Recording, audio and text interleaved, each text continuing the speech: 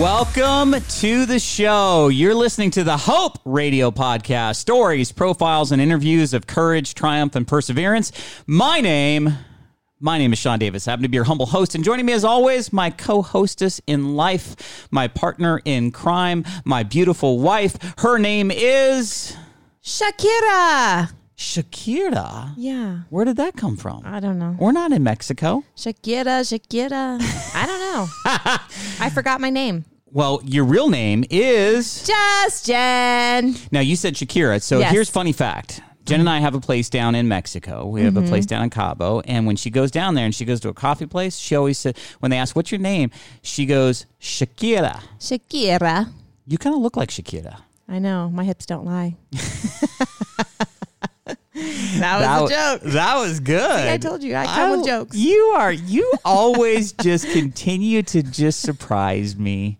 After 26 years married, 31 years together, you still float my boat. You want to know why I surprise you still? Why? Is because up until recently, you worked full time, like a lot of hours in the day. So you didn't get to hang out with me that much, right? Now I hang out with you. And now you hang out with me and you're like, you do some weird stuff.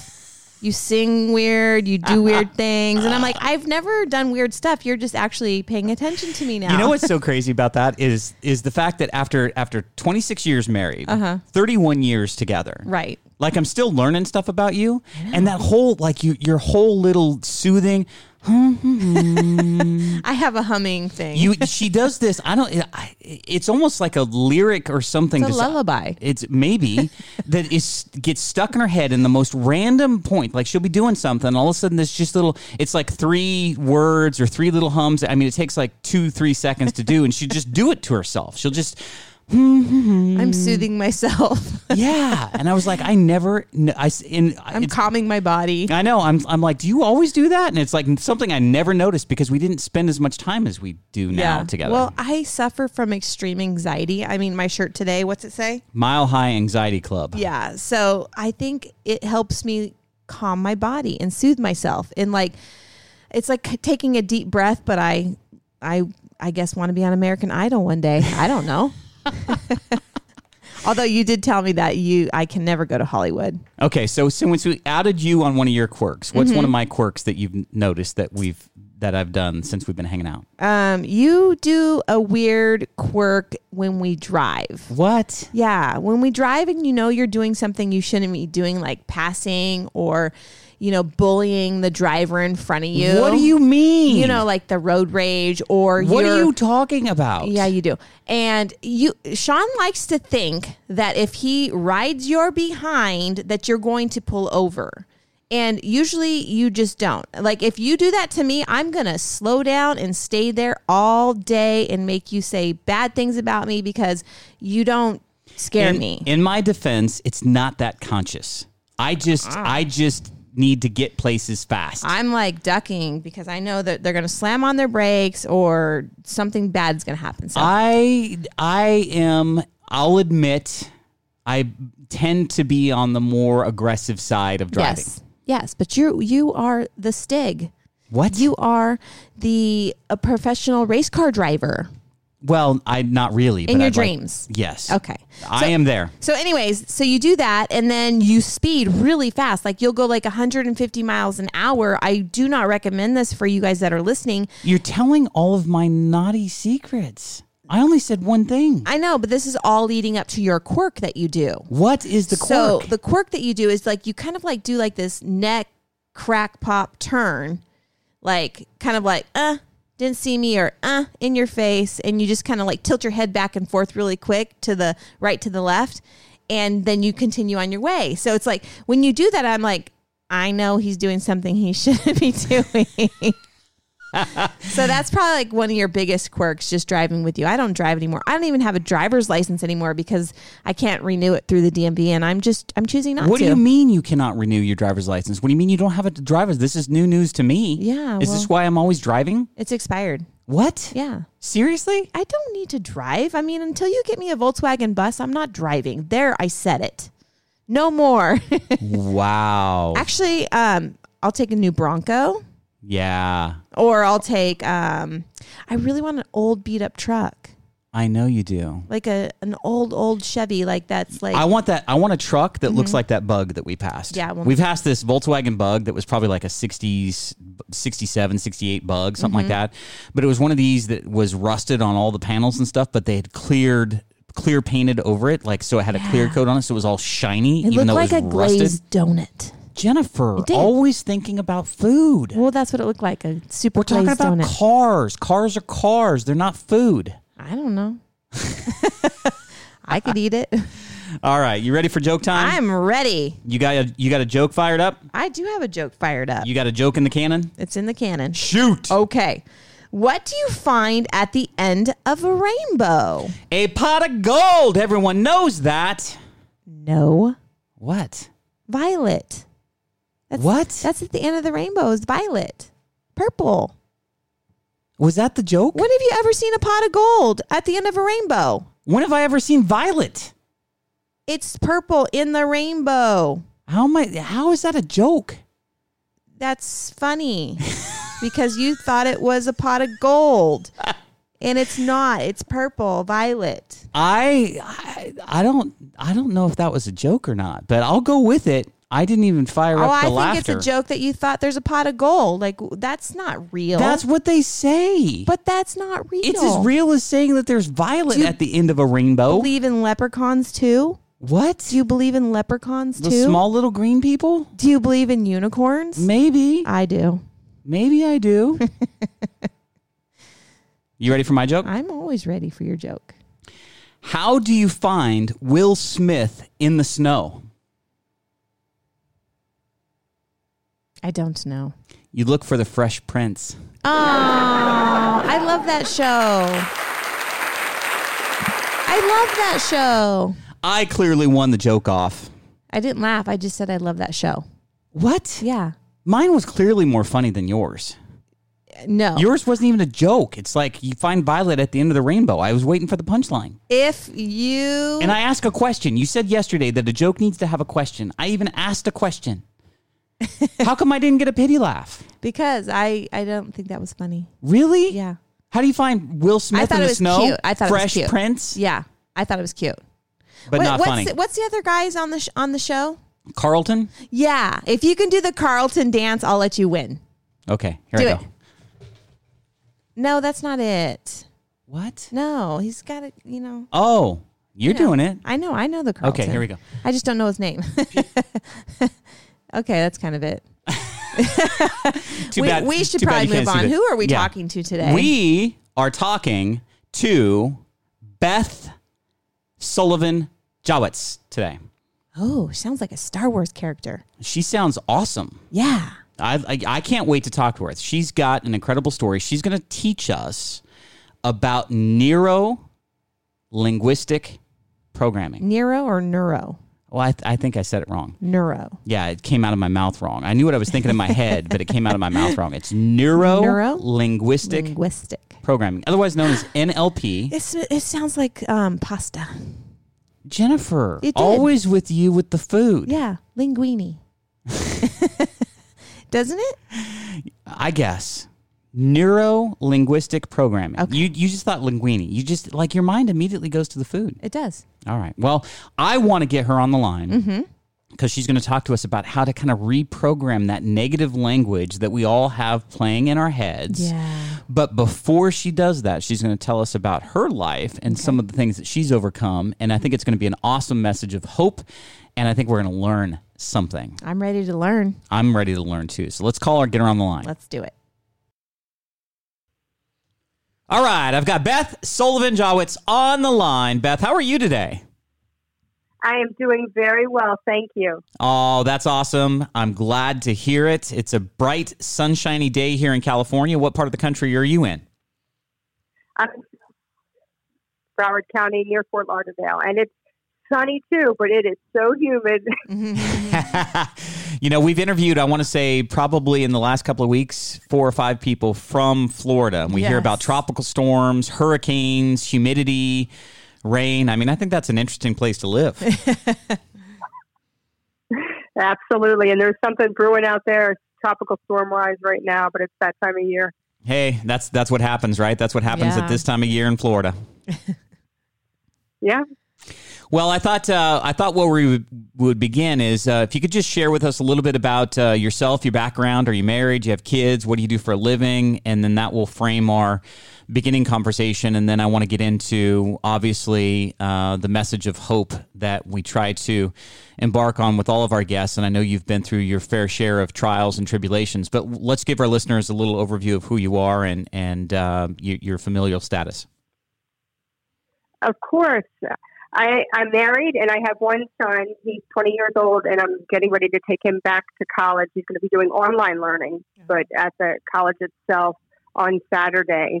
I was born and raised born in Philadelphia, raised in Maryland, and have lived in Charlottesville, Virginia, spent a lot of time in your neck of the woods. Well, first San Diego and then San Francisco in Northern California before moving to Florida about 18 years old. I am a psychiatric nurse practitioner, and I trained last year for neurolinguistic programming and timeline therapy and hypnotherapy. And I coach, I treat people for psychiatry, and I do a lot of interventions using neurolinguistic programming and timeline therapy. Oh, this is awesome. This is going to be a fun conversation. Neurolinguistic therapy. Say that 3 times, Jen. I can't say that. I have to write it down. Did you just write a note about it? Yes, I did. You're like, okay, neuro-linguistic therapy. For layman's, what does that mean? Well, it's neurolinguistic programming, and probably somebody who's been trained in neurolinguistic programming and does much more that's pretty well known is Tony Robbins.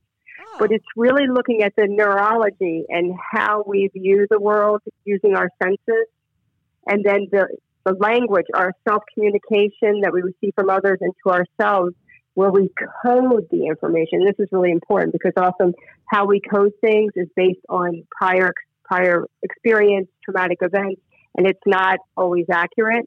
And then the programming is how we use that information to get our desired outcomes in life. And neurolinguistic programming is really looking at how we're computing all that information and how we're looking at things to get the things we desire and the states we desire in our life. I love that because I'm a big fan of the idea that words are powerful, that they matter. What you say matters, how you say it matters, what you say to yourself, what you say to others. You know, I think that words are some of the most powerful things in the universe. And I think what you're saying is agreeing with that, in that how you frame the world, how you think about it, the boxes that you put yourself in or that you put situations in, all of that stuff matters to how you experience, you know, others, the environment, the world in general. Is that correct? Absolutely. I mean, if you think of information coming in a communication model, and just to give a brief example, information comes into me, somebody says something. Now, it goes through my physical state I'm in. So if I'm in the pouring rain versus on a beautiful, cool, sunny day, that affects it. All of my decisions, my values, my beliefs, my memories, on down the line. And then after I filter it inaccurately through all that stuff, I spit something out in my mind. And then from there, I make a decision and I have a certain state, you know, whether I'm joyful, sad, angry. So, yeah. So words are so powerful, but we tend to, and information is so powerful, but we tend to change it and switch it and move it based on things that have happened to us that we perceive to be a certain way in the past. So using different language changes people's lives. I just got a mental image of what you're talking about when you talk about filtering and changing it and moving it and that kind of thing. I got a mental image of one of those coin machines where you dump all the coins in and it sorts them, and you got to take the pennies and the dimes and, you know, put them all here and then add it all up and stuff. So we do that subconsciously with words and experiences coming our way. Yeah, absolutely. And you can see how it alters everything. If you don't mind, I'll just say a little bit more since we're on the neurolinguistic programming. Absolutely. One reason I really got into these modalities is because I was doing psychiatry and working with fabulous therapists treating people with addiction and mental health concerns. And we helped, but we needed things that worked a little quicker, you know, like on the spot or in a week where we could really shift somebody because the outcomes were not always favorable, as you might imagine. And time wasn't always on your side in those situations. I mean, if you're dealing with somebody that's facing addiction, it's not like you can take forever to come up with a solution. Right. Yeah. Let's meet for 3 months. You know, that's really not, you know, how really, there's so much urgency there. It's probably the best way to put it. And, when we talk about, I use unconscious, the same as subconscious, are interchangeable, but the power of the unconscious mind, it really steers the conscious mind in what direction to go. And it listens to us, every word. It's like the best analogy is the unconscious mind is like the most brilliant 6-year-old child. It's brilliant, and it wants to give the conscious mind every single thing it wants, but it doesn't process negative. So when people say, I don't want to be in debt, it's like, debt. I don't want to be unhappy. I don't want to be anxious. It's like anxious. So you talk about the power of language, of like saying, I am joyful no matter how you feel. I'm moving towards joy. I'm moving towards abundance. It changes people's lives, and to some degree overnight. I love that. That's really, really powerful. That's a good point. And I think that that's really what I'm trying to further investigate and understand, is just really how powerful those phraseologies can be, instead of saying something in the affirmative of the negative. In other words, I'm not good at this. I always lose, or I don't think I'll ever get this or that. Finding a different way to state it in a more positive outcome potential, I think is key to kind of changing your viewpoint. And I think it's almost a little bit of the law of attraction too. I firmly believe that what you put out there positive is going to come back, and what you put out negative is going to come back. Mm-hmm. They're definitely in alignment. Absolutely. Well, you're doing some incredible work, but I just have to say, reading about your situation, reading about you in general, the path to get to where you are right now has not been an easy one. Is that true? That is true. Why don't you share with our listeners a little bit about some of the more formative struggle that you encountered and went through earlier in your life? I grew up in a family that was very heavy in substance abuse, and I'm sure that you wouldn't want me to, or would I get into the exact trauma, but I experienced a lot of trauma. My sister and I, both my parents have died from medical conditions related to addiction. They're currently deceased, but there was a lot of chaos. So when I was 13 years old and I picked up my first substance and I was numb, I was like, oh, I found the answer. This is perfect. I want to feel nothing. And I chased that for many years. I went from like alcohol to pills, and at the same time graduating college. But I was always that person, like at the end of the night, like people would be like, oh, I want to go home. Or they'd say like, it's last call. And I would be, I'm not trying to be funny. I would be like devastated. Like that was like, what do you mean last call? Because I had to face myself. I had to feel feel those feelings of feeling inadequate and not good enough, and some of that negative language that I was told as a child, and some of those experiences just milling in my head. It was like its own little haunted house, and I wanted to do anything I could to escape it. So I progressed in my addiction, and time went on, and eventually I moved to harder drugs. I ended up using IV opiates, IV heroin, and I had a couple opportunities to get into recovery.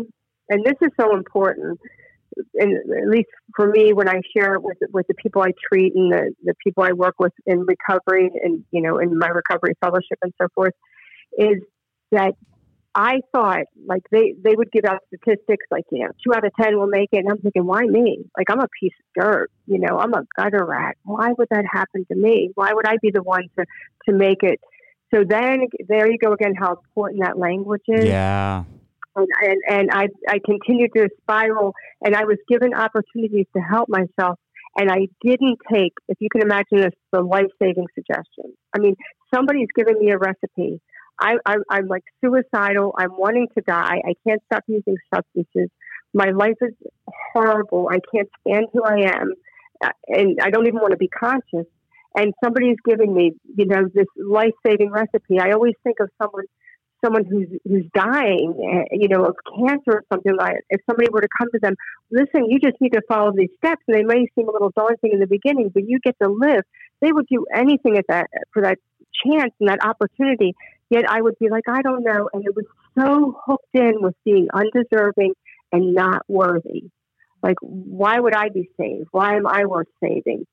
And with that, I am so blessed that God was watching over me, that I had a few opportunities to get it right, to, listen to someone reaching out to me and offering me hope. Because it's really, I think, and I love what you guys are doing with this podcast, but it's the great value of experience, strength, and hope. I mean, somebody who's walked that road before, who can say, "Oh, wait a minute, I've done this. This is how you do it," is unbelievable. And I've had so many mentors who have shown me the way. I'm extremely grateful to be in recovery for 19 years. That's awesome. There were so many things. Thank you. That I we could probably do this for 2 hours if I were to tell you all the things I did wrong and trying to get to that process. But the most important things are the lessons that I learned in what worked. Yes, I agree. And I guess the question that I had is that, so as a young child, I was living for the first 8 years of my life, 9 years, actually 10. I was living with a man that was my mom's husband, my stepfather, but he was not my biological father. And he was verbally abusive. He would say very negative things about me, to me. You're never going to be successful. You're not going to amount to anything, And so I just imagine, I listened to what you're saying. I heard you say you thought of yourself as a gutter rat, and some of those words that you would use. I mean, were you told that as a kid? Is that just you replaying words that were uttered to you by your parents in their addiction and their drug use, etc.? Actually, that's actually probably a little kinder than. And just to kind of get a link on my parents, heavy alcohol. My mom was a lot of benzodiazepines. My mom came from a long history of abuse, and it took me a long time to do the work to forgive, to gain that forgiveness. Because if you see where she came from, it doesn't make it okay, but it makes sense. But she was extremely violent. I mean, there was a lot of beating, a lot of "I wish you were never born," words I can't really repeat on this podcast. A lot of disruption towards my sister and I, and my parents. My dad was very loving. He worked very hard. He was an alcoholic. There was violence between them on both sides, physical violence towards each other. But he was never verbally or physically abusive. But it was brutal. And at one point, I remember one time I was like, I'm just going to kill myself. I think I was 12. Probably 12. No, 14. I think I was 14. I'm just going to kill myself. And I remember taking a knife out of the drawer, and my mom grabbed it and just stabbed me. Whoa. I mean, it was that insanity. And she was under the influence, and and that trauma breeds more trauma until somebody breaks that cycle. What a gift, for me to be able to say, I have a son, like I said, he's 20 years old. I got into recovery 2 days before he turned 1. It's his entire childhood growing up, and he was pretty much with his dad more than he was with me until I got my act together. And then we divorced when he was 7, and I was a single mom with him before I got remarried. But if 5 minutes of my childhood happened in his life, he would be like, "What are you talking about? I don't do this. This is not my life." And what a gift to have that opportunity with the help of so many people who showed me the way to not have to repeat that. I couldn't agree with you more. I think that's a story of hope. I think that's a story of chains being broken. Right. I'm a big advocate of that. I have been without alcohol since 2009, going back to 2009 in a business I was running at the time, and the economy had tanked and people weren't wanting to invest money, and my income, just dropped and our expenses went up. And it was just one of those times where I went to alcohol to numb that pain. I was going through a 750 milliliter bottle of vodka every 2 days. Jen wasn't having it. She was going to be like, she finally towed the line with me and said, you better shape up or ship out, one of the two. Yeah, we had intervention. Yeah, for sure. And what was really, I think, powerful was just this idea in my head that I've got to get a handle on this because I got 4 boys, and I do not want to show them an example of, being a man going to alcohol to solve the problems or to numb the pain or to whatever. So I'm a big advocate for about, breaking those chains and those cycles. Well, your father was an alcoholic as well. Yes. So that's where it kind of came from. And then us having 4 boys, we definitely didn't want to repeat that cycle. Yeah. And he was one of these happy drunks, which I think is actually a greater disadvantage to the idea of stopping drinking because he wasn't like verbally abusive to me. I lived with my biological father from 10 until 20. And so he's who I'm speaking of now, not my stepfather, but he would, he'd drink, he'd get drunk and he'd be happy. He'd be goofy. He'd be funny, that kind of a thing. And so I just learned that's what you do. If you want to have fun, you drink. Or if you want to forget about your problems, you start drinking, So I guess the question I have for you, Beth, is, at that level, you talked about going from alcohol to harder substances to heroin, et cetera. Like, how did you finally arrive at a place where you were able to begin to build a different life for yourself? There were a few different things that occurred, and one was pretty consistent, but I couldn't really hear the message. And that was people, because I would be, around people in recovery, people who wanted to help me. And they kept giving me that incredible message of like, you are worth it. You are worthwhile. You belong on this earth. You're a gift. And so like, it would like fall off of me. Like they can't be talking to me. It was so crazy in my head what was going on. Like, what does that even mean? I remember like being that far into it and being somewhere with some people trying to help me. And somebody said something that was funny and they laughed, not at anybody, but, and I remember just like, what is that sound? Like I hadn't heard laughter in so long. Like, what is that sound? But I was surrounded. So that was happening. So people were, and that's again, the power of being a stand for people and speaking into their greatness until they see it, because eventually they will. So people were feeding me that. And I was able to get a little bit of clarity.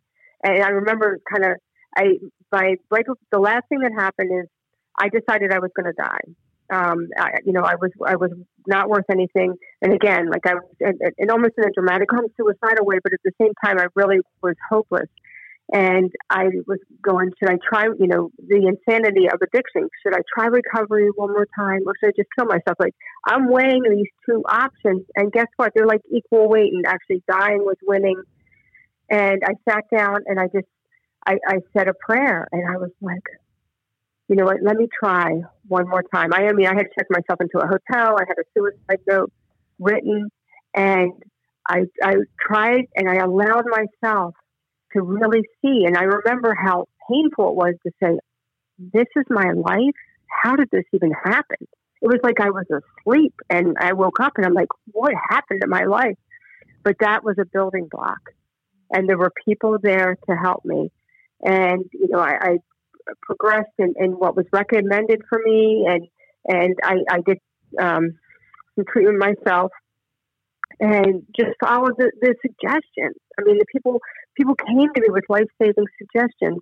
And then something I tell people all the time, and because this, was my experience too, it's like I felt like, I'll never get over that trauma because that's who I am. Like, that's who I am because that's what I got, because I wasn't worth any more than that, which was a lie. And it's a little victim-y, which it doesn't, victims don't really recover, or, it's harder to find true happiness and joy in your life as a victim. But I was kind of stuck in that. And what I found is that, and stuff I thought I would never tell anybody, that when I got into recovery and I had, the ability to reach out and help other people, there was so much I had to give. Because every time I used substances, it was as if what had happened to me as a child was still happening. Like it had long gone, those events had long gone. But I made a choice. I made the choice to continue to re-traumatize myself So it was like it was happening because it was still taking from me, because the addiction itself was taking from me, and I was doing it because I was hiding that pain and trying to hide that pain and subdue that pain and be almost unconscious. And I was finally free when I was able to share with somebody who had something similar, and they thought, there's no way, and I'm a piece of trash, and I'm never going to get through this. I'm like, oh, listen, let me just tell you this story. And that's when I won. Well, that's when I got on the other side. I mean, there was other work to be done because I was able to share it with someone else. Wow. And they didn't have to die. And somebody shared it with me, and I didn't have to die. On down that line, like this life-saving messages going from person to person. I just marvel at the power of just human communication. You know, just somebody taking the time to listen and share, and then you sharing and listening, and then all of a sudden, like, it created a foundation for you then to grow from. So, just to clarify, how long were you abusing drugs and substances, etc.? So, and what age did you start treatment that stuck and then got you on the path you're on right now? Well, I picked up substances, I think at the age of 13. I started drinking, and I've been in recovery for 19 years. So 30, I got into it right around 30, a little after 30. So no, actually a little later than that. Yeah, like 35, I got into long-term recovery. Wow. So, wow, you're talking about over 20 years of being, you know, in a situation where you felt like your life wasn't your own, where it was out of control, where you didn't have clarity or decision making. I mean, that's extremely powerful. Mm-hmm. And I think probably really, really rare that somebody that has been abusing drugs and alcohol and other substances for that long would actually, you know, rise out of that. Right. That's just a huge testament to, I think, two things. Number one, you, and number two, God in you, helping you to see the light, see that you were built for a purpose. Because I look at what you're doing right now, and I'm just absolutely aghast that you have turned your life around now and are directing those experiences, those life experiences, to the benefit of others. Yeah, thank you. Yeah, and it wasn't like, I mean, a lot of alcohol in the beginning, and it wasn't always that hardcore, but it was many years, and it was only with God's grace that I survived. Absolutely. So surviving and then recovering, that's what led you to want to be in, you know, a nurse practitioner and mental health, etc. Actually, I was a nurse, a registered nurse already. And I had worked, you know, when I was drinking and stuff. I wasn't drinking on the job. And there was many years I would say I was functioning, maybe barely functioning, but I was functioning. But at the end, the last years of my addiction, I mean, I who could work? I could barely walk. I mean, I was that out of it. So I remember, you know, I never did anything on the job that would risk it. And I was a number of years, I just stopped working. So when I got into recovery, you know, my first job was working in an antique store because I didn't know what to do. It was like such a cool job because I was somebody that would be like, oh, yeah, I don't know if I'll paint the walls in my house because I do a terrible job. And not because I'm lazy, because I had no self-confidence. So here I was in this antique store, like learning to refinish furniture and all these things. So it was like perfect because it any little way to build confidence, right? So it really built my confidence to actually paint my house and things like that. And then I started working in addiction treatment, and I was as a triage nurse. And one day somebody said to me, who was actually somebody who was very instrumental in helping save my life, a psychiatrist who happened to be the medical director there. And he said to me, you know what? You would be fantastic as a psychiatric nurse practitioner working in addiction. I'll give you a job. I think you really should go back to school. And I remember thinking, oh, what are you, crazy? Do you know how many brain cells I've killed? You know, I was a party girl in undergrad. Like my score wasn't that great. And that's the first conversation. But then I sat there for a minute because this has, you know, been my experience too. And I should backtrack on that, but I will after I say this statement, is that I thought for a second, what if he's right? And I thought, just hold on, you know, hang on to that. What if he's right? And that experience had happened to me when I got my first sponsor and I was in my last treatment. And she had said to me, listen, in 4 months, we're going to go to this convention and it's so much fun. And it'll be me and you and a bunch of these great girls. And we just have a really good time. And, everybody's just so kind. And I thought, 2 months, 3 months, she thinks I'm going to be, not using in that period of time. And that same time, I had this teeny piece of light that crept into my mind and said, well, what if she's right? Like, I didn't have the confidence in myself. And when he said to me about going back to school, I said, you know what, I'm going to do it. I'm going back to school to be a psychiatric nurse practitioner so I can work in addiction. And I wanted to apply to one school in particular because not everybody had that master's degree. There were many master's degree in nursing. It wasn't a doctorate at the time, but master's degree in nursing. But there weren't many that had psychiatry in my local area. So I applied to this school and I sent them my GPA from undergrad, and it was not impressive. And they wrote me and said, listen, you don't meet our criteria. No, thank you. And so I was like, but I really want to go. I'm serious. I'm older. This is my calling. I want to help people in this way. And so every week I would write them a letter, and they would write me back and say, thank you for writing, but you don't meet the criteria. And this is really a great story, so I'd love to share it here. And then I'd write again, and then finally, I think I wore them down. And they said to me, why don't you come down and you can meet with the entire board and tell us, because I had I needed a 3.0 GPA and I had a 2.7 or 2.8 coming out of undergrad, in person, why we should let you into the program. So I got dressed. I had this early recovery, I was doing the work and things were working out, and I was, the universe had my back. I just really felt like in the mix because I was surrounded by the energy of people doing so many kind things and doing kind things myself. There just was this magic that was going on, of course, with God smiling and shining down. So I got all dressed up and I went there. And, some days I wish I had that same gumption that I had. And there were 14 people in this semicircle. And I told them that it was so important to me that my parents had died from addiction.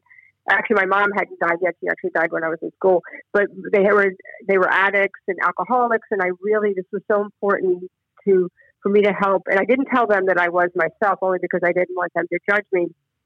And what they told me is you needed, for the school itself, you had to carry a 3.0, but that was never like an A and a C. So the lowest grade you could get was a B. So with all A's and B's to get through the graduate school. And they said, listen, we're going to let you in. You have to carry a 3.5 for your first 2 semesters or you're out. And I was like, oh, I can do this. And I remember my head going, what do you mean you could do this? You could never do this. It's never going to happen. But I'm like, I can do it. But I applied. When I applied, for one, I asked for help when I needed it. I applied, my skills of organization and just, having some belief in myself. And if I needed to take extra time doing it and taking it seriously, I mean, this was a whole different ballgame for me. And I don't say this in a way to brag, but what I'll tell you how the gifts open up. When it was all said and done, I graduated with a 4.0. They gave me 2 scholarships and paid for half of my schooling. They asked me to speak at this banquet, a scholarship banquet with 300 people. And it was funny because that was at the very end, and I spoke at the banquet. I'm like, and I'm in recovery. Oh, I forgot to mention that before. But yeah, I'm so happy to be doing this career. And when I sat down, because I was sitting down to the nicest gentleman who had given me the biggest scholarship in honor of his mom, who was a nurse who had passed away, the director of the entire program came over and she said, Beth, you should be so proud of yourself. I didn't give you 2 weeks. Whoa. That is incredible. Number one, kudos to you. That right there is determination. Yes. I feel like that's destiny. Mm-hmm. I feel like that was God's love shining down on you, getting you into that. And then persistence. Like you write the letters, like you just not taking no for an answer. You're like, I got the gumption. I got it. I'm gonna go do it. And then you did it. Yes. Yeah, and so blessed to do so, because that's what I wanted to do. And I know that was like sort of the longer answer, but then to be able to sit in front of people, with mental health concerns and addiction, which I do part-time now, but I've done for over 11 years, having that understanding of where they're coming from, but also that understanding of the whole story of you know, I'm just a piece of trash. Well, you know, nobody's saying that here. Yeah. You know, and let's stop talking about, you know, I know we want some leverage, so you don't want to repeat anything, you know, don't do this because remember what happened last time. But that often doesn't work, and people die, you know, and you're just like, well, remember what happened last time? But let's stop talking about what you did. Let's talk about what you want. Where do you want to go? You know, what kind of joy do you want in your life? Do you know with like 2 days in recovery, you can save the life of somebody who just walks in the door because they can't even believe somebody has 2 days of not using or drinking. And, you know, it just has given me such an opportunity. I'm so blessed in so many ways to have these opportunities and to learn from all the people that I interact with. Yeah, I can only imagine. I can see that as being awesome too. I mean, I feel like you're like someone I talked to last week. I feel like you're on the front lines of hope. Right.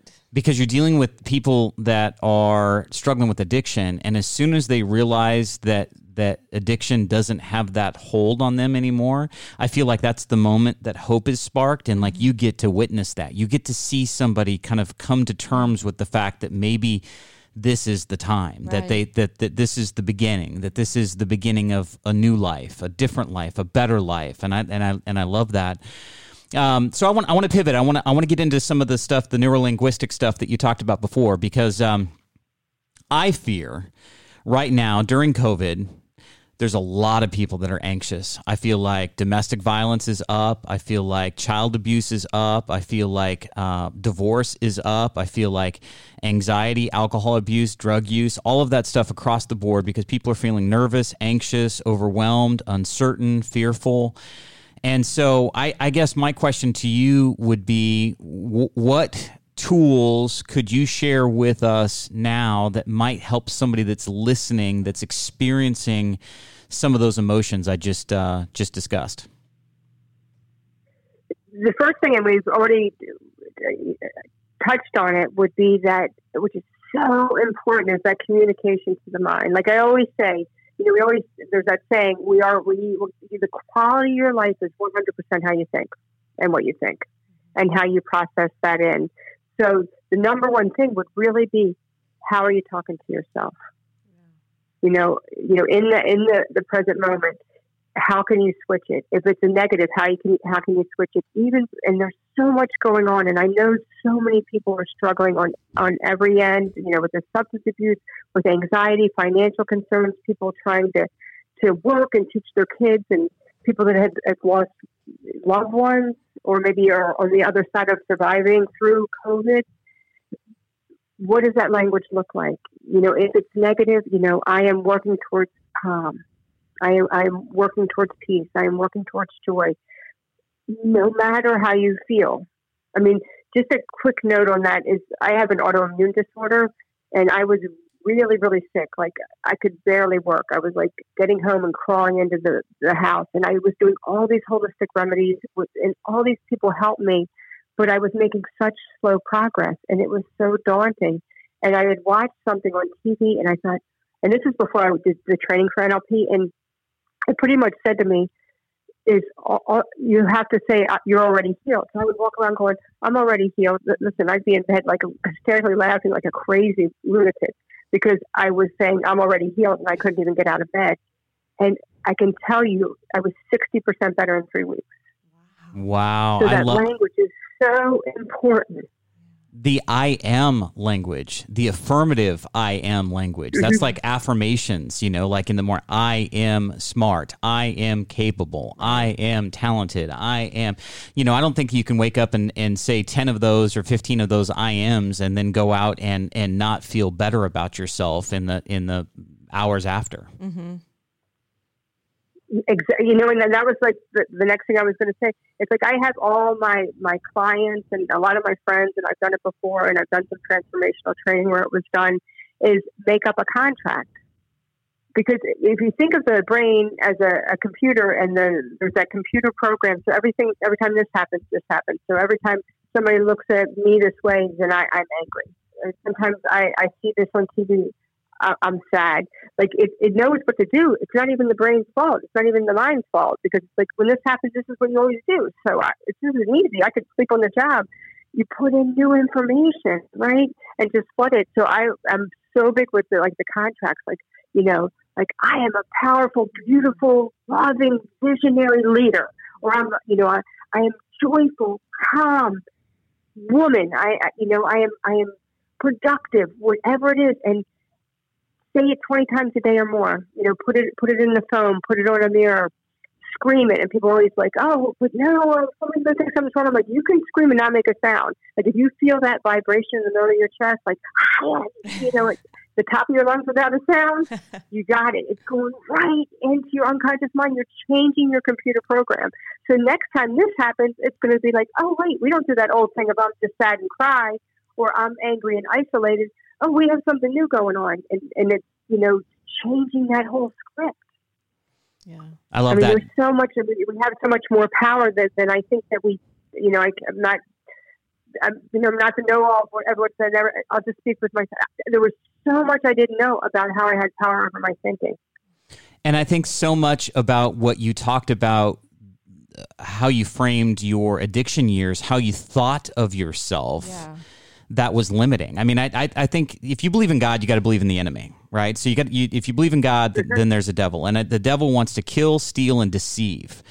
Deceive, I think, is his biggest weapon. I really do, because the deceit is the thing that can take somebody that has unlimited potential and just drive them into nothingness. Because you do say those things. I mean, look at what you're doing for the positive now, but look at how you were framing in your own mind, thinking about yourself in the early stages of your addiction. It's just a completely different way of thinking about yourself, and I think that's the problem. I hear it often. And Jen, we remember when Madden's our youngest. He's our youngest boy. We have 4 boys.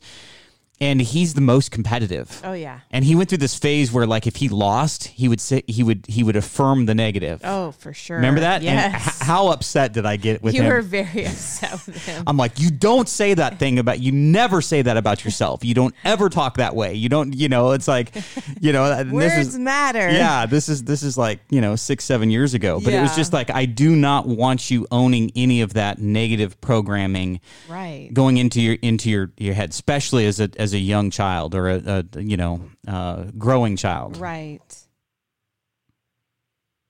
Yeah, I love that. That's so important. Yeah, and it's all that positive self-communication. And I even think of when I got into recovery finally, and I would tell people, like, before that, like, I don't know what, just so people knew my standing in the I haven't quite got it together world. I'm a chronic relapser. And somebody turned to me, and he was like this older, sort of like Santa Claus kind of guy that was really funny. He's since passed some years ago, but he was a dear friend of mine. He just like caught my attention because he would always produce laughter. And you know what I mean? When I first got into recovery, I'm like, oh my God, not please laugh, like, please. But he had said, why do you say that? You're telling yourself that's all you're ever going to be capable of. And he goes, I don't care how you do it. And I don't care how many times you relapse, but you need to change your language. And no matter how you have to explain something, you don't say it again. So people would say, have you ever relapsed before? I'd be like, yeah, something like that. You know what I mean? I'd be like, have you done this before? I'd be like, yeah, I have some history in that, but I would not say those words. And that changed everything too. Wow. Yeah, so it's really about the negative, because it really, we're feeding it to ourselves. So, yes. What do we want? What kind of life? And this is a little hard to do, I think, on the radio, but I do a lot of anchoring techniques with people where people think of a time when they felt like really powerful, and they kind of float back and think of a specific time they feel really powerful. And when the feeling comes, I have them, touch their thumb or touch a knuckle, and do this multiple times. And then what happens is it's a stimulus, almost like, that like ready button. It's, you touch it and you get the emotion back. So I think when people, in the midst of struggling, if you have some downtime, take a minute and think of what state do you want to anchor? Like what's an important resource state to have available at any time? Is it calm? Is it joy? Is it feeling confident or powerful? I use powerful often over confident only because I love that whole thing of, hey, it's time to step into your power, or I need to step into my power. Yeah. That kind of thing.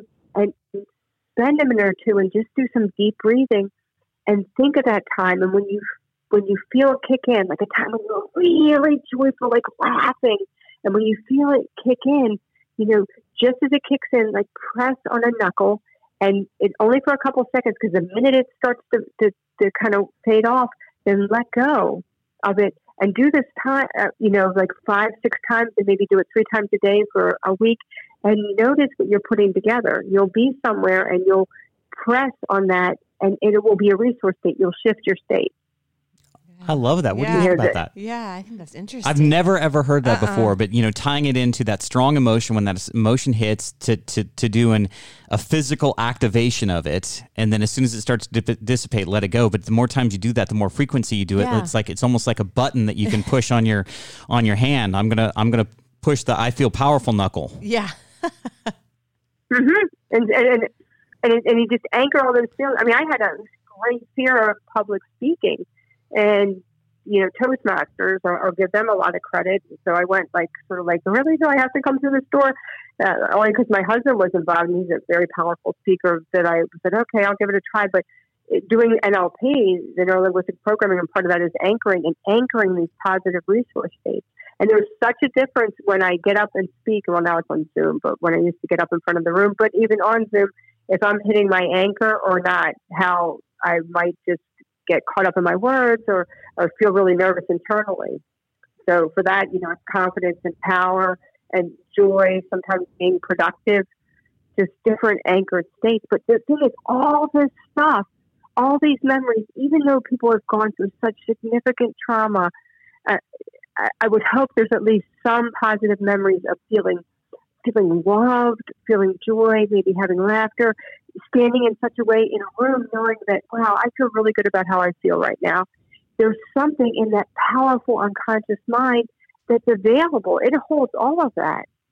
And, instead of us maybe running to, oh, yeah, I'll mess this up because I messed something up 4 years ago. How about that time when you really did it right? Because, what people don't hear enough, and they don't say it to themselves enough, at least that's my experience. I haven't been everywhere on the planet, is, I am worthy. I am deserving. I matter. And people go through so much, and the power of their message, like the things that you and Sean and Jen, both of you are putting out there for people, the power of that message. I always tell my clients, when they're like, wow, I don't know about sharing about this, and in recovery, sharing about this, I'm like, what happens to the people that don't get to hear your message? Yeah. Wow. I want to do something right now with you. It just had this come into my head. Okay. So what I'm imagining is somebody listening is struggling like the way that you struggled. I am imagining somebody could have a struggle with addiction. Maybe they're struggling with self-esteem issues. Maybe they're struggling with just anxiety or worry or just the whole COVID thing. But what I wanted to do was let's me, and Jen, let's do some of these positive affirmations for whoever's listening that might be going through that. For example, I'm going to say, if you're listening right now, you are powerful. Jen, what do you got to say? You are amazing. All right, Beth, your turn. You are worthy always. You are talented. You are strong. You are beautiful and full of light. God has a purpose for your life. God has a plan for your life. God knows your message needs to get to other people because you are so important and worthwhile, and people need to hear from you. You are capable of overcoming the situation that you're in right now. You can do hard things. You are so, so powerful and amazing, and you only need to take that first step. You were put on this planet for a purpose and a mission, and you will change others' lives. Oh, no. This is where Jen stalled. Oh, no. I'm like, oh, my gosh, you made me sweaty.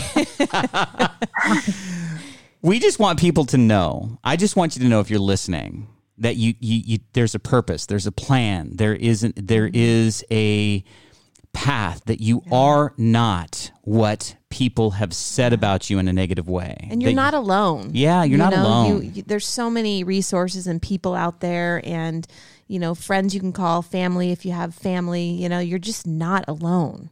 Well, let's talk about Beth. Beth, how do people connect with you if they want to learn more about neuro-linguistic programming and or the services that you offer? Well, I have a website, and it's www.fullmoontransformation.com. I do things in person, and I do things virtually. I mean, as you know, everything's moved to, not everything, but I've moved a lot of things to virtual. And, even the hypnosis and certainly the anchoring, almost every single thing except for one thing I do with the pendulum, I'm able to do virtually. And my office phone number is 954-278-8854. 8854. And so you do personal sessions. You do, yeah. I mean, if somebody listening right now is feeling connected to our conversation, feeling connected to your experience, your life, etc., they wanted to get connected with you, they can go to the website, fullmoontransformation.com, or they can connect with you via phone at 954-378-8854. Yes. Yeah. And also they can leave a message for me on the website. I do individual sessions. I do coaching. Okay, Beth, imagine that you're talking to the 20-year-old Beth. What would you say to her right now? I love that. I had no self-esteem and no self-worth because I thought, I had nothing to give, and I was always searching for someone to. I was a follower because I was always searching for a leader, and I think that John Legend actually says this in the song, but this had come to me before the song came out, was that leader you've been searching for, it's you. Oh, I love that. That is really, really good. Well, thank you so much for your vulnerability. Yeah. Thank you for your wisdom and your experience. And I am so, so glad that you made it through that very, very difficult time, because Absolutely. I really feel like you're out there changing people's lives for the better now, and you're doing good things and you're helping people. And, if you're listening right now and you're struggling, you've been through some adversity, you're in the valley right now, I would just say that life can be better. It can be amazing. You can do awesome things, that the best part of your life could lie ahead of you. And if you hold on to that, I think that that's hope stirring. So thank you so much, Beth, for your time today. Yes, thank you. Yeah, thank you both so much. It was certainly my honor and pleasure to be here. All right, Jennifer, what did you think about our interview with Beth Sullivan-Jawitz? I thought it was incredible, for one, but I honestly think we need more Beths in our lives. I think that. So we've had three, I think, actually, Beths on the show. Yeah. All incredible stories, and Beth Sullivan-Jawitz is no exception. Yeah. I love that her statements of saying, I am strong, I am worthy, I am, I am powerful. It's so good to say that to yourself. It's a good thing. And I agree. And I just really feel like words do matter. I've said that before. They do. But how you say them, the words that you say to yourself, the words that you say to others, sometimes the smallest little seed planted in a positive, affirming, word to somebody else could mean all of the difference in their life. Right, right. It's just powerful. I mean, I really think you should wake up and say 5 positive things about yourself before you even step out of your bed. So what would your 5 positives be? I am strong. I am kind. I am happy. I am joyful. And I am love. And I am powerful. And I am important. And I am kind. And I am worthy. And I am Jen. That's 10. Wow. I'm impressed. That was awesome. What would you say? I am strong. I am a child of God. Yes. I am talented. Yes, you are. I have a purpose. I am fulfilling that purpose. I'm living my best life. I am courageous. Yes. I am a world changer. Yes. I am awesome. I am awesome. Yay! Did I do it? Yes. High five. There you go. Yeah. See, affirmations. I love affirmations. See, I feel better already. Don't you? I do. And it would not have happened had we not talked to Beth. That's why we need more Beths in this world. To I teach agree. everybody. More Beths, fewer Karens. That's not nice. I'm talking about the naughty Karens, not Yeah. the good ones. Just don't be naughty. Yeah. Just don't be naughty. More Beths, less naughty people. More compassion, more empathy. Yes. Don't be a naughty person. You say that weird. Naughty. All right. So, Jen, if people want to hear more about our hilarious shenanigans on the Hope Radio podcast, how do they do so? If they want to hear about our hilarious shenanigans on the Hope Radio podcast, you can search any podcast platform. I guess my point is, where can they find us? Like Google, Spotify, iHeartRadio. wherever you listen to your podcast, we are there. Yes. So any podcast platform Like you choose and subscribe.